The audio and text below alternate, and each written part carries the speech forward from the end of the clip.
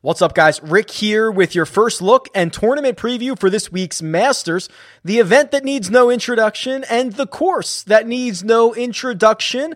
We'll get an introduction and we'll just do a quick preview first look for the 85th playing of the Masters. And as you can imagine, a week like this is going to produce plenty of content. There will be DFS previews, betting previews, fades, sleepers, live chats, everything that you can imagine will be happening this week. The 85th Masters, the second Masters in just 6 months. We are back at it again. Let's not waste any more time. Let's talk about it.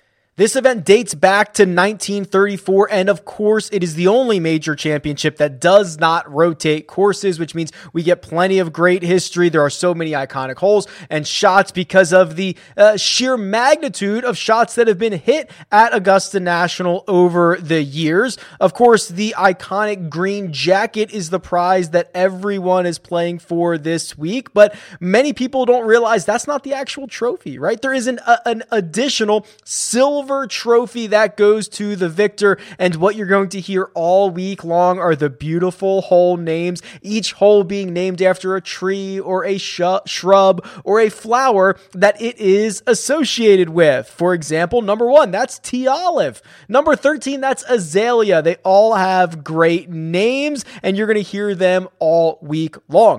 The November Masters, the 2020 version of this event, was won by Dustin Johnson. More on that in a second. It was record-setting. Tiger Woods, of course, won this in 2019, his 5th Masters championship. Patrick Reed was your winner in 2018, while Sergio Garcia was victorious in 2017. Danny Willett was the beneficiary of the Jordan Spieth collapse in 2016, and it was Spieth himself who won it in 2015. 88 golfers in the field, and not only are they playing for that green jacket, not only are they playing for that silver Masters trophy, but they're also playing for $2 million. That's right, $2,070,000 is the first place prize out of a purse of $11.5 million.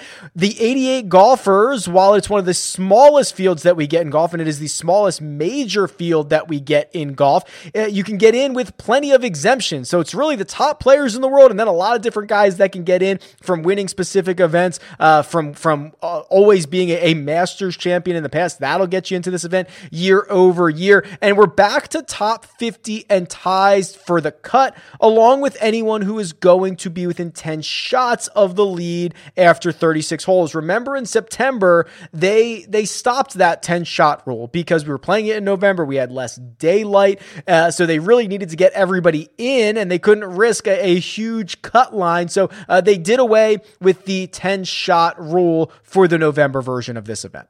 The field, while stacked, does indeed have plenty of question marks. Brooks Koepka underwent a procedure on his knee just a couple of weeks ago, and there have been plenty of rumors flying around. If you are a social media investigator, it certainly appears like Brooks has made his way to Augusta National, and I can't imagine he would do that if he wasn't at least going to try and play, but of course nothing official at this point. Jon Rahm on the record saying that if his wife goes into labor at any point this week, he's gone. He's going to withdraw. He's going to get out of town, and he's going to go see the birth of his first child. So those are some of the larger questions looming around the top players for this week.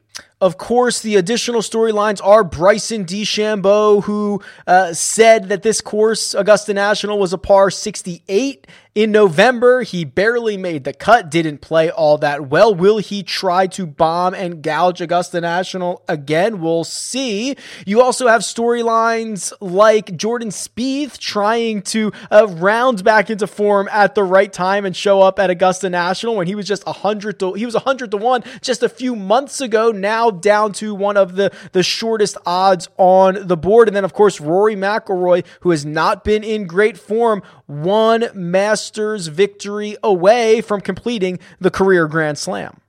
The course is Augusta National. It was designed by Alister MacKenzie and Bobby Jones in 1933. It is as splendid as you could possibly imagine. A par 72 that plays about 7,475 yards with bent grass greens. And of course, so many iconic holes. Amen Corner, that's 11, 12, and 13, which is really where the tournament starts on a Sunday, where we've seen so much magic and so much drama over the years. The 16th, that's a par 3, that traditional Sunday pin location that could allow all of those aces to drop, as we have seen in years past. And of course, the 5th hole being lengthened in 2019, playing much more difficult than it ever has. And it's going to look a bit different than it did in November. You know, there was not only rain before the event started in November, but there was a delay on Thursday morning. Remember that, about 3 hours, where this course just played absolutely wet and receptive all week long, and the players took advantage of it. Dustin Johnson goes out and fires 20 under par, a tournament record. Cam Smith became the first player to ever card all 4 rounds in the 60s. The scoring just in general, not even in terms of DJ, was phenomenally low. I don't think we're going to see anything close to that this week. Augusta National, in its more traditional April time slot, expected to play much more firm and much more fast than we saw just 6 months ago. When you look at what skill sets have been correlated to success over the years, well, look no further than the RickRunGood.com course model, where it compares every stat on the PGA Tour for that year, looks at the course and decides what's important. And the 2 that stood out to me were driving distance. That's number 1. In fact, it ranked 2nd amongst all courses on the PGA Tour, meaning that there is only one other course on the regular PGA Tour schedule where driving distance is more important. The leaders heading into this week in driving distance include Bryson DeChambeau, Cameron Champ, Rory McIlroy, Dustin Johnson, and Matthew Wolff. If you look at another key stat, look no further than strokes gained total. It's a very simple one. Who's playing well? You usually have to be playing well leading into Augusta National so that you can potentially contend and win here. So that is the 6th most important stat, which means there are only 5 other courses on the PGA Tour where strokes gained total is more important. And the leaders in that category, Jon Rahm, Xander Schauffele, Dustin Johnson, Matt Fitzpatrick, that could be interesting, and Will Zalatoris, the young phenom, looking to make some noise at the Masters this year.